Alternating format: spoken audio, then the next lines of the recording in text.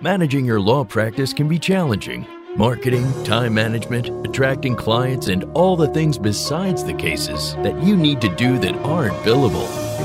Welcome to this edition of the Unbillable Hour, the Law Practice Advisory Podcast. This is where you'll get the information you need from expert guests and host Christopher Anderson, here on Legal Talk Network. Welcome to the Unbillable Hour. I am your host, Christopher Anderson, and today's episode, it's about a lot of things. It's about your firm. It's about growing your firm. It's about what you can achieve with your firm. Why I'm kind of hedging a little bit, you'll understand in a second when you meet our guest. But I'm going to call this show being about your team because, we've just gotten off of doing 2 or 3 episodes about acquisition, about new clients, about marketing and about sales. And people love those shows. But really, time comes when it's time to deliver. And it's really important to really grow your business. It's not about the marketing as much as it is about the team because you got to deliver. So the show's about production, mostly. But in a sense, we're going to touch on everything because your team, after all, touches on every part of your business. And you need to know who they are and who you've brought in to be that such a big part of your business. In the main triangle, as you will remember, of what it is that a law firm business must do, we got to acquire new clients. We got to produce the results that we promised. Production, that's what this show's about. And of course, we have to achieve the business and professional results for us, the owners. In the center of that triangle, of course, is you driving it all for better or worse. And that's why you're listening to this show. So in today's episode, we're going to discuss understanding your employees and finding employees you need to build and grow your business to wherever you want it to go. And Luis Scott, who is my guest today, has some pretty distinct ideas about where you might want to grow your business because he's the owner and managing partner of Bader Scott Injury Lawyers and also of 8-Figure Firm Consulting. And so we're going to call today's episode of the Unbillable Hour, Who's Running the Show? And I'm very pleased to introduce my guest, Luis Scott. He's, again, the owner and managing partner of Bader Scott Injury Lawyers, owner of 8-Figure Firm Consulting, and where he helps legal professionals to optimize and grow their practices. He's got over 20 years of experience in the legal industry, including as the managing partner of his successful law firm. He's also the host of the Guts and Glory Show, which if you have time when you're not listening to the Unbillable Hour, you can check out that show. And he's also the author of The King of Growth, How to Dominate Your Market, Increase Predictability, and Unleash the Power of Your Law Firm for Personal and Financial Freedom. That's a heck of a title, Luis. He helps entrepreneurs to maximize their greatness, to build the company of their dreams. So Luis, with that introduction, welcome to the show. Wow, that was amazing. Thank you so much, Christopher. I'm glad to be here. Not at all. It's my pleasure to have you here. So let's just start with the, I think, most important question so that the audience knows who they're listening to. Tell us about your firm. You said you're the managing partner. You've built this firm up. Tell us a little bit about that, what you do in the firm, and why it is that you like to share that with other law firm owners. Yeah, absolutely. The law firm is, in its current iteration, has been around 14 years. I have been a part of it for 5 years. I was a managing partner of a previous firm, and my current business partner was a friend of mine. And when I left my previous firm, he made me an offer I couldn't refuse and said, why don't we join together? At the time, I had a new law firm. I had left my firm, started my own firm, and I just wanted to run a law firm. It was like, that was my passion, was business, not so much being the lawyer. I really, really enjoyed running the law firm. And so we joined forces together, and we took the firm from about 23 employees to now about 150 employees. If you count contractors that work for us, it's about 170 who work for us now. And we grew the revenue substantially too. We went from about 4 or 5 million to around 40 million in revenue this year. So it's been an amazing ride over the last 5 years. We help people in personal injury and workers' comp, and we're based out of Atlanta, and so very competitive market, not only for client acquisition but also for employee acquisition. So it's something that I'm very passionate about. Yeah, and that's become sort of the thing, right? It's a new thing for law that since really the pandemic, I mean, listen, getting great talent's always been challenging and competitive, but now like getting any talent has become challenging and competitive. But let me just go back though before we get into that, because that's obviously what I want to talk about. But I think it's important that the listeners understand. Okay, great. you've grown it from a couple dozen to darn near 200 people, $25 million. Aren't your hands full? Why are you sharing this? What's the compulsion to share this with other lawyers and to have this whole 8-figure law firm business while you're busy growing your business? Or are you done? Is it as big as it's ever going to be and you're done growing that? Oh, it's definitely not as big as it's going to be. I mean, we have a 20-year plan. We've carved out a 5, 10, and 20-year plan. You know, they always say have big dreams, and we do have the dream of a 9-figure business one day, and then beyond that, if I have enough life to make that a reality. But what really drove this decision was that I found myself without much to do, because when you grow your business and you spend your time with people developing leaders take over the business and they start running the business. And when they start running the business, you find yourself like I did with about 3 to 5 hours of work a week. Now, some people would say, what a dream, 3 to 5 hours a week. But if you're a true ambitious entrepreneur, that is not a dream. That's a nightmare. Like, we have nothing to do. Like, retirement to me is not a thing that I look forward to. I look forward to constantly creating and making an impact. In fact, my personal vision statement was to lead a life of significance. So when I found myself with 3 to 5 hours of work a week, I said, I need to do something. And my love for teaching and my passion for seeing other people succeed drove me to develop our system on how to grow and scale law firms, because I wanted to see that for other people. Yeah, that makes a lot of sense. So one thing I see oftentimes, actually, when someone gets some level of success in developing leaders in their business and reducing their workload, and they get bored and they start to break the business because they can't keep their hands off it, and they want to stay busy. So it looks like you found a more positive and productive outlet.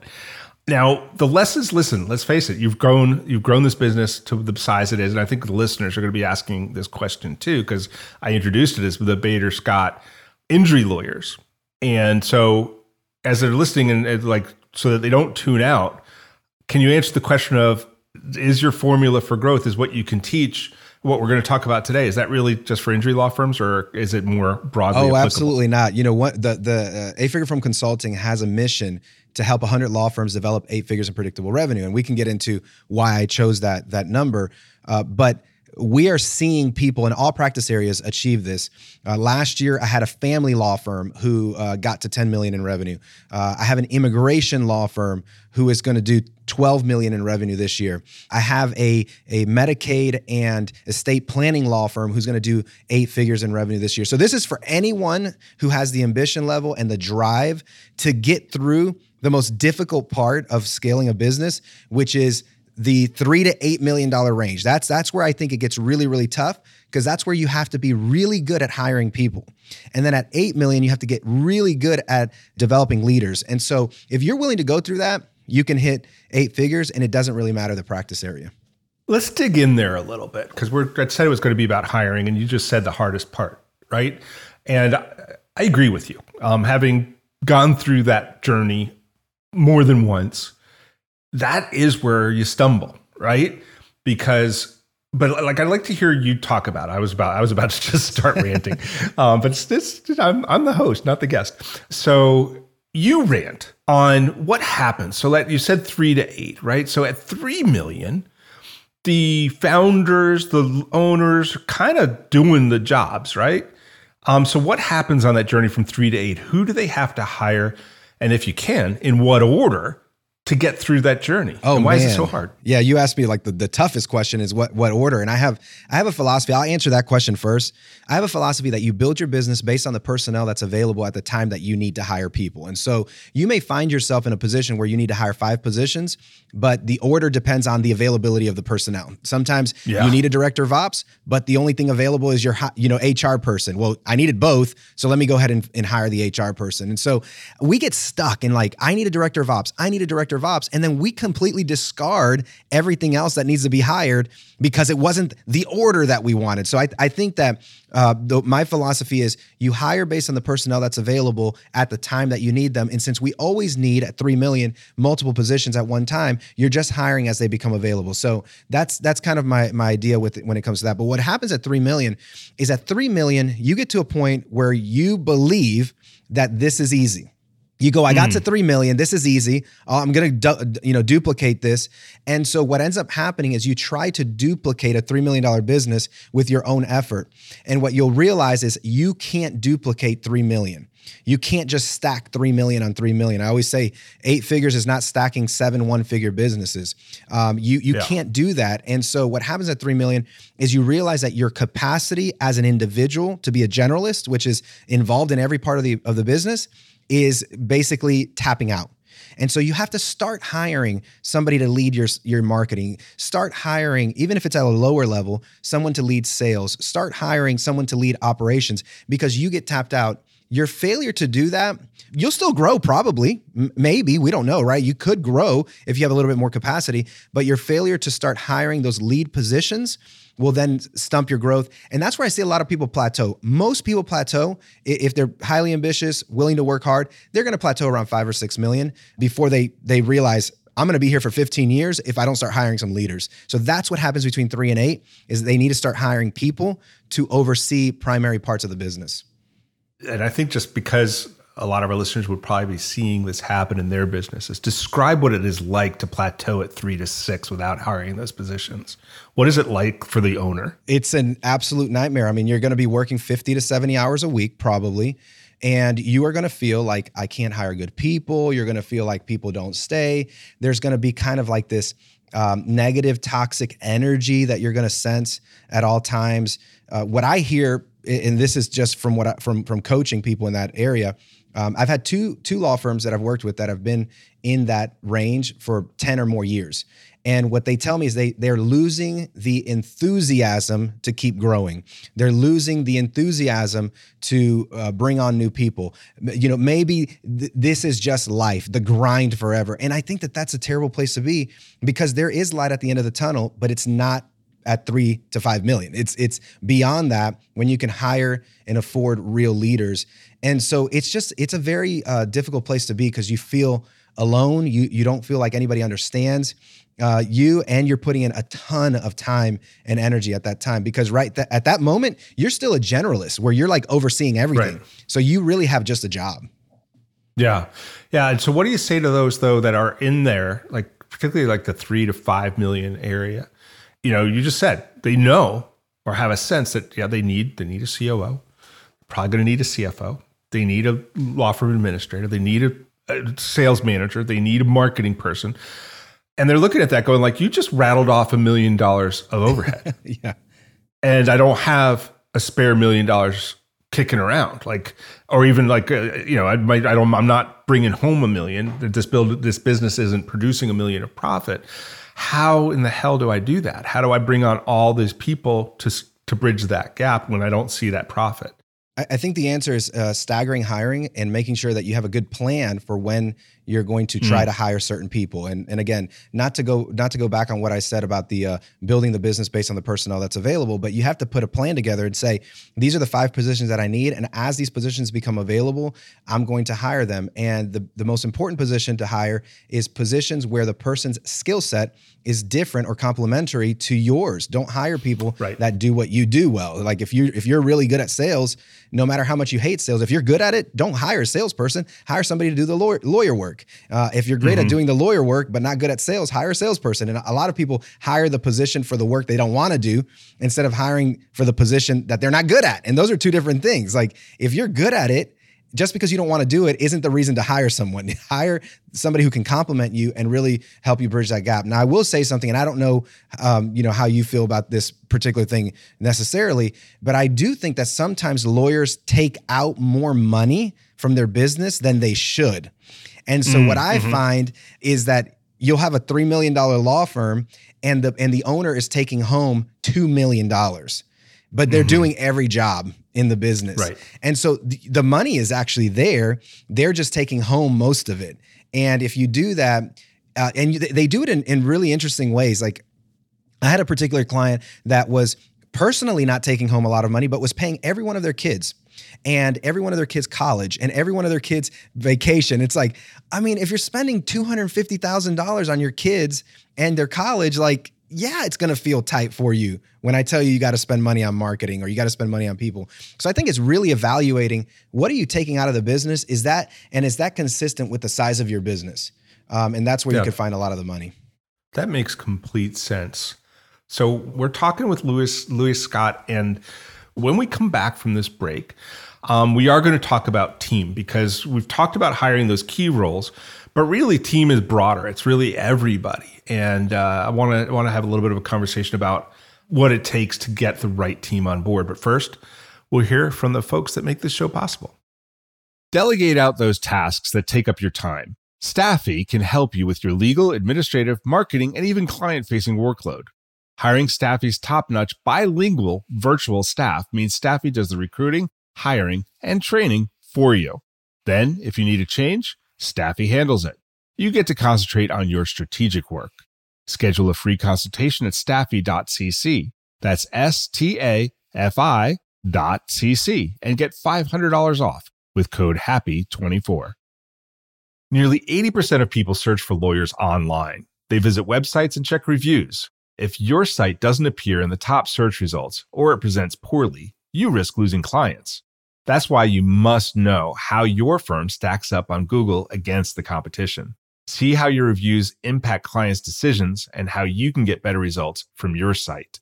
Get an unbiased marketing performance report in under a minute right now at Grow Law Firm. And that's growlawfirm.com/unbillable. Once again, growlawfirm.com/unbillable. We're back with Louis Scott. We've been talking about what is the toughest part of scaling your law firm business. Is that what we've been talking about? Is that the toughest part, the hiring of those senior leaders? I think not just the senior leaders, but just people in general. People are difficult. Mm-hmm. And if you've ran any kind of business of any size, whether it's 5 or 10 people or been part of an organization where there's a lot of people, maybe you were part of a nonprofit, you know that people are the most difficult part of it all, because everyone comes with a different life experience. They come with a different perspective about how things should be done.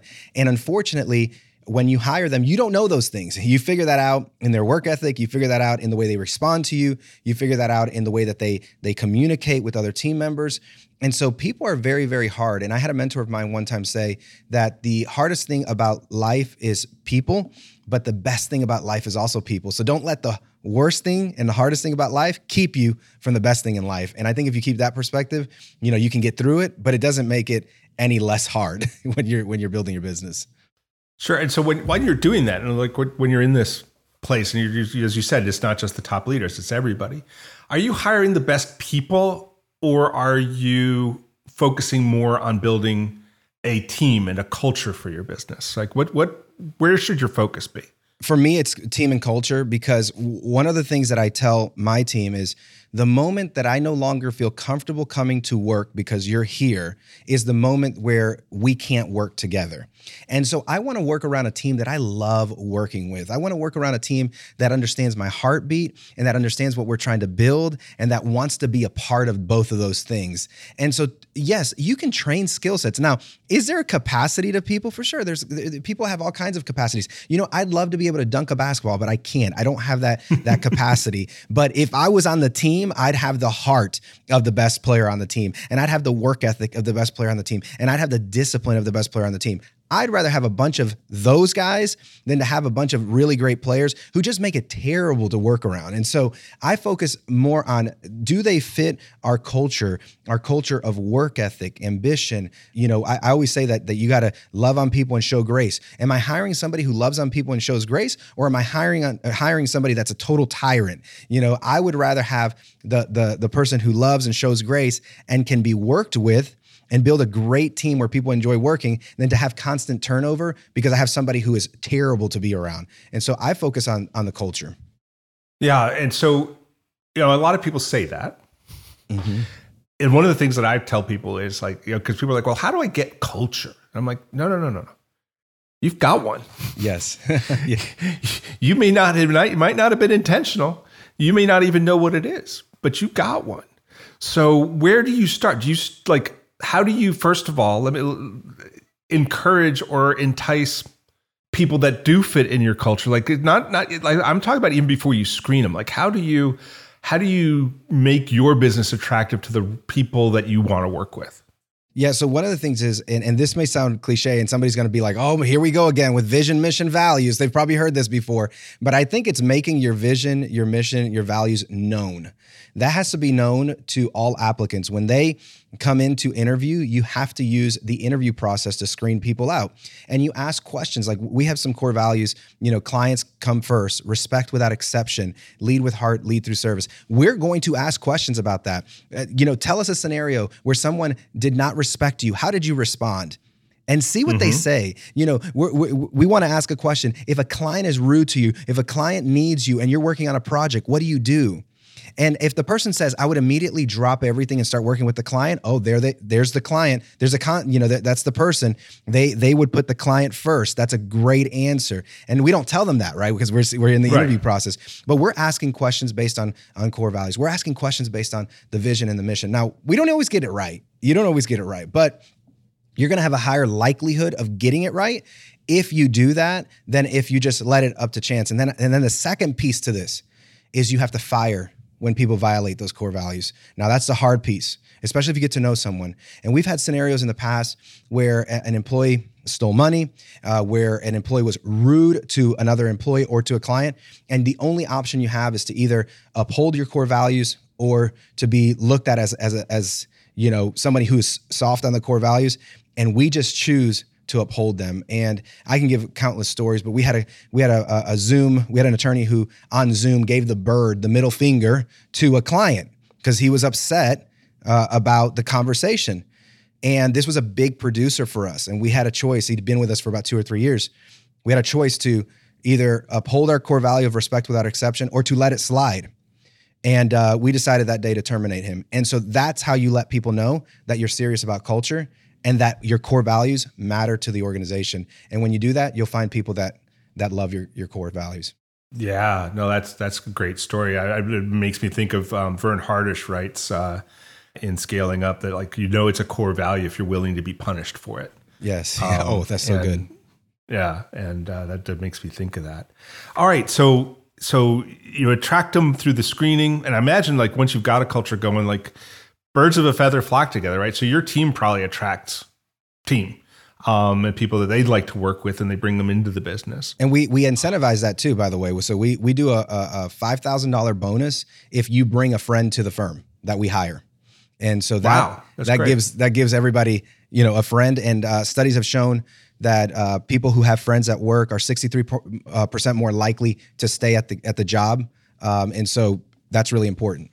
That is, and that's a great segue to another break for our sponsors. But when we come back, that's exactly what I want to talk about, because now we talked about culture a little bit, and we talked about how to attract and screen and make sure we're hiring for that and to show the team that we're serious about it. But I want to talk a little bit about retention and what it takes to keep the great team that you've put together after we hear from the sponsors that I hope we keep sponsoring the show.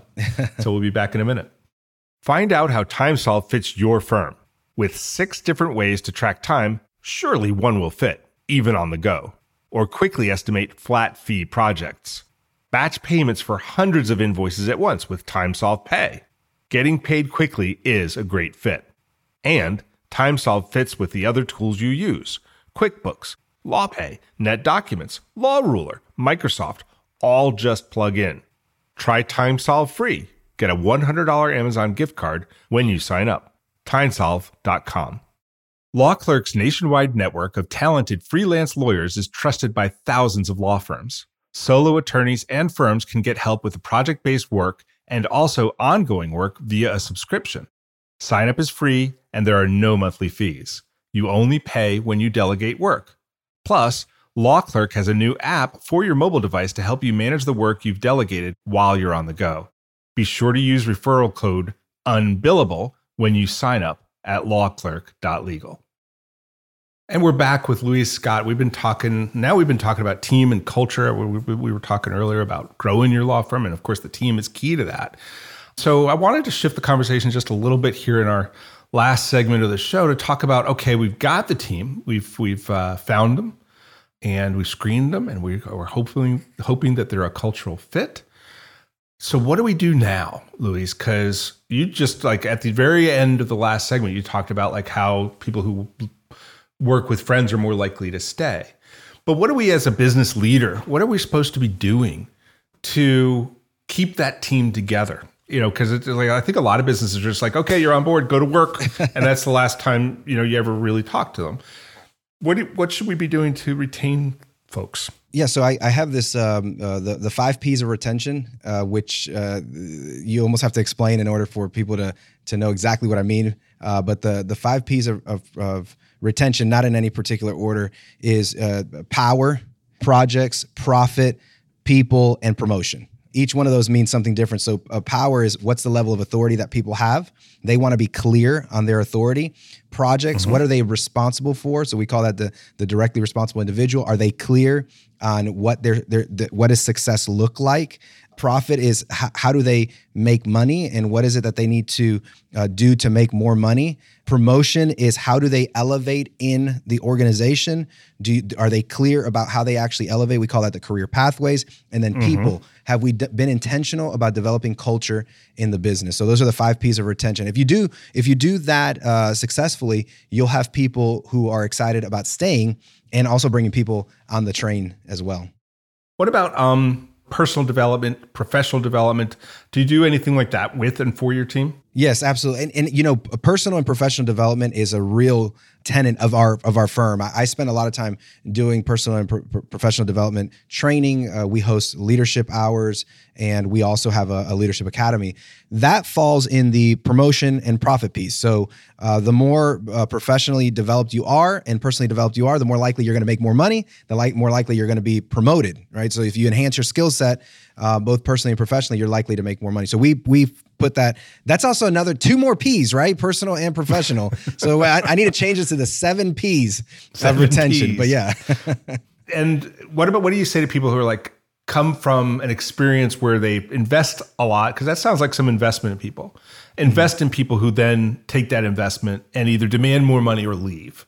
Man, that is I guess that's the conversation that leaders are always having, especially around our business. I've always said that we have a duty and a responsibility to train our people and develop them. I don't think it matters how I feel about that. And I think if you're a business owner, or law firm owner, or whatever kind of business you have, this is not a question about how you feel about it. It's you have a duty as an owner to develop people personally and professionally. And if that person decides to ask for more money, the only question you have to ask is, did the information you give them through your duty make them more valuable? If it did, pay them more. If it didn't, don't pay them more. Like, it's just a simple question. Now, when they leave, the question is, did you make them so valuable that you then couldn't afford them? And that question is really on you as a business owner to make sure that you're developing people for the next position and the next position and the next position.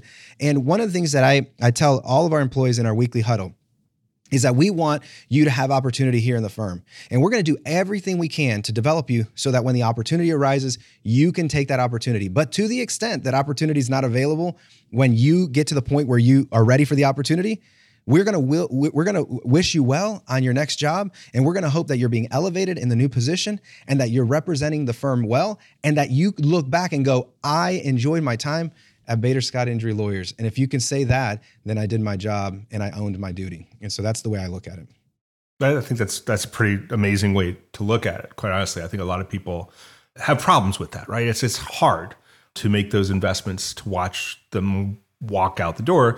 One of the things I've heard someone say is, you've got 2 choices. You can train and develop people, and sometimes they'll leave, or you can not, and then they'll stay, as the same people that they were. And that's, obviously you want to develop into that place and hope that the opportunity is there with you.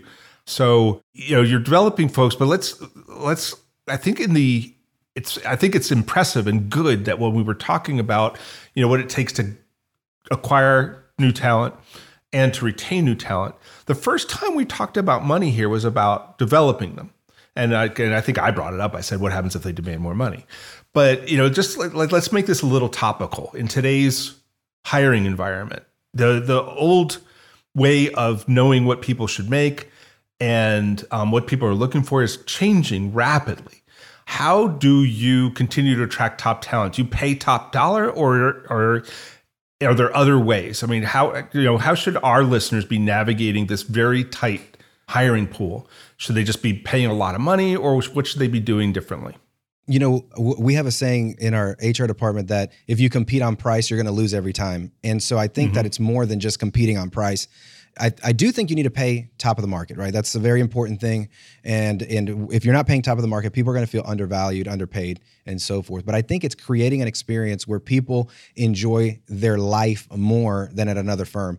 We've had people as recently as last week come back to the firm after leaving for less than a month. They would leave somewhere for more pay and would come back to the firm. We call that boomerang employment. I think in the last 2 years, we've had about 15 people come back to the firm. And the reason is because if you create a place where people enjoy working and they leave, they will notice the difference, especially if they're working for somebody who's a tyrant and who is not very kind and so forth. So we spend our time building the environment and the culture, et cetera. So you do have to pay top dollar, but you have to make the place a place worth coming to work. And one of our company goals last year was to create an environment where people enjoyed coming into work. That was like our big thing. And so when you leave our firm, you're leaving not knowing how good it's going to be over there. You may be getting paid more, but you're going to second guess, like, is it going to be good as lunch every week and breakfast every week? And, you know, all these little goodies that we do, and you spin the wheel for your birthday and your anniversary and all these extra things that we do, or is it just more pay? And we get 5 weeks of PTO. So am I getting more pay for 2 weeks of PTO? Like you have to really think about that and wrestle with that. And so I think that attracting the best talent is having the best incentive package that you can have, which is a combination of compensation, culture, promotion capabilities, and then retaining them through the 5 Ps and possibly the 7 Ps that we just discussed, and making sure that they're there for an extended period of time. That totally makes sense. So let's talk about then, you know, we talked about developing people and helping them to grow in personal and professional development, but I didn't ask specifically about leadership. And one of the things you said is early on in our conversation, you said you have to develop leadership at all levels of the organization, not just at the top. So what would you say the importance of leadership is in your business, and what other people should be thinking about it in theirs, and how do you get there? I think you have to look at leadership as a leveraged employee. This is a person who doesn't need anyone to tell them what to do. They get it done. And so the more people you have that get it done without being told what to do, the more peace of mind you're going to have, and the less you have to be involved in the day-to-day. So the larger your organization is, the more leaders you have to have. And the more leaders you have, the more training you have to, you know, put in place in order for those leaders to really thrive and to take your business to the next level. And I love John Maxwell, I think, says, this is a paraphrase, where he says that the lid of your organization is at your weakest leader, or something like that. Again, it's a paraphrase, but I do believe it's true. If you have weak leadership, you're likely not going to grow. And many times when I go into organizations, they generally have a really bad managing attorney or a really bad COO, and they're stuck. And this person is like a legacy employee. They've been there forever and ever and ever. They haven't grown. They've done nothing to professionally develop, either because the owner didn't intentionally do it or because the employee did not seek it out. Either way, they haven't grown, and they're hitting that lid and they're not able to bust out of that. So I believe that the more you can invest in your leadership, the more you can invest in your leaders at every level, whether it's top or mid-level managers, the more likely it is that you'll have a leveraged team that works without you, and the more peace of mind you'll have, and the better business you'll have, especially when you're on vacation, which is the best time to have a great business. Absolutely. So let me end this conversation with a softball question. Okay. Because what you just said, I have to ask this question. Mm-hmm. And I don't usually like to ask questions where my guests can kind of blow their own horn. Okay. So try not to blow too loud. Got it. Talking about leadership, I mean, the question just has to be asked. Okay, developing leadership among my team is really important. What about me? You know, there's no magic that just says, because I started this business, I founded this business, I grew it to 3 million, 5 million, 8 million. That I have the leadership skills that I need to develop leaders, right? Where did that come from? Yeah, Maxwell's book, for sure. But seriously, where did it come from? What do you have to say? Like, what about the business owner? Where does that leadership come from? I think that the business owner has 3 to 5 areas where they really need to focus on developing themselves. Number 1 is reading. I'm a big proponent of reading. I talk about this. I've read in excess of 400 books at this point, cover to cover. That's not audiobooks. That's like sitting down and reading a hardcover book. I've also do those short audiobooks. I do one a day. So I think number 1 is reading. Number 2 is associating with the right people and expanding your mind through masterminds, through coaching, through mentorship. I think number 2. Number 3 is experience, being willing to risk and learn through experience. I think is really powerful. Number 4 is attending conferences. Like that was something that really grew me. And so that 4-part investment into yourself is really critical. And so I love being part of a community. I love reading. I love going to conferences and watching people speak, even on YouTube. And I love making sure that I have a mentor and a mentee relationship that can coach me and get me past those things that I don't see, the blind spots in my life. But one of the things that the goal for me, and I don't ever claim to be the smartest person in the room. In fact, I've been in many rooms where I don't feel like very smart at all. But my goal is to be able to get into that room. And the way you get into that room is that you develop yourself as much as you possibly can so that somebody will invite you into that room. Beautiful. Beautiful. Thank you, Luis. I really appreciate it. Thank you for coming on and being a guest on the Unbillable Hour. Thank you very much for having me. You bet. All right. Just before I let you go, though, do you have a way, like if people have been listening and say, I've got so many questions, how can folks get in touch with you to follow up and ask, if they've got another question, to ask that question or see how they can chat with you some more? Absolutely. They can reach me on my personal website, Luis, Luis, Scott, Scott, jr.com, luisscottjr.com. And you can find information about me, about my books, about 8-Figure Firm, or just ask me a general question right there. Excellent. Well, thank you very much. And of course, this does wrap up this edition of the Unbillable Hour. And thank you to all our listeners for sticking with us. My guest today has been Luis Scott. And as I said earlier, he is both an owner of the Bader Scott Injury Lawyers and 8-Figure Firm Consulting, author of, I'm just going to read the first part, The King of Growth, and then there's like a big giant subtitle. But he's been a great guest, and we really appreciate you being here. And of course, I am Christopher T. Anderson, and I look forward to seeing or hearing or imagining all of you listeners back here next month with another great guest as we learn more about topics that help us build the law firm business that works for you. Remember also that you get a second chance to work with us here at the Unbillable Hour at our community table every third Thursday at 3. Third Thursdays at 3 p.m. Eastern is a community table where you can call in and ask me and guests that I have on that show whatever you want. It's ask me anything, and be part of the show and be part of the community table, be part of the Unbillable Hour. And of course, please remember you can subscribe to all the editions of this podcast at LegalTalkNetwork.com or on iTunes. Thank you for joining us. We will speak again soon. The views expressed by the participants of this program are their own and do not represent the views of, nor are they endorsed by Legal Talk Network, its officers, directors, employees, agents, representatives, shareholders, and subsidiaries. None of the content should be considered legal advice. As always, consult a lawyer. Thanks for listening to the Unbillable Hour, the Law Practice Advisory Podcast. Join us again for the next edition, right here with Legal Talk Network.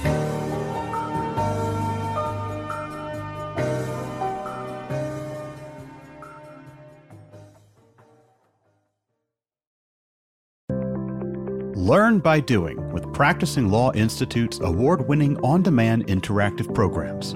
Developed by experts in learning design, these immersive programs incorporate the latest in research-based instructional design and technology, allowing you to try out concepts, challenge yourself, and grow your skills using real-world scenarios. With programs focusing on professional development, client-facing skills, and law practice management, you can earn CLE while you learn. Launch now at pli.edu/interactive or download PLI's mobile app.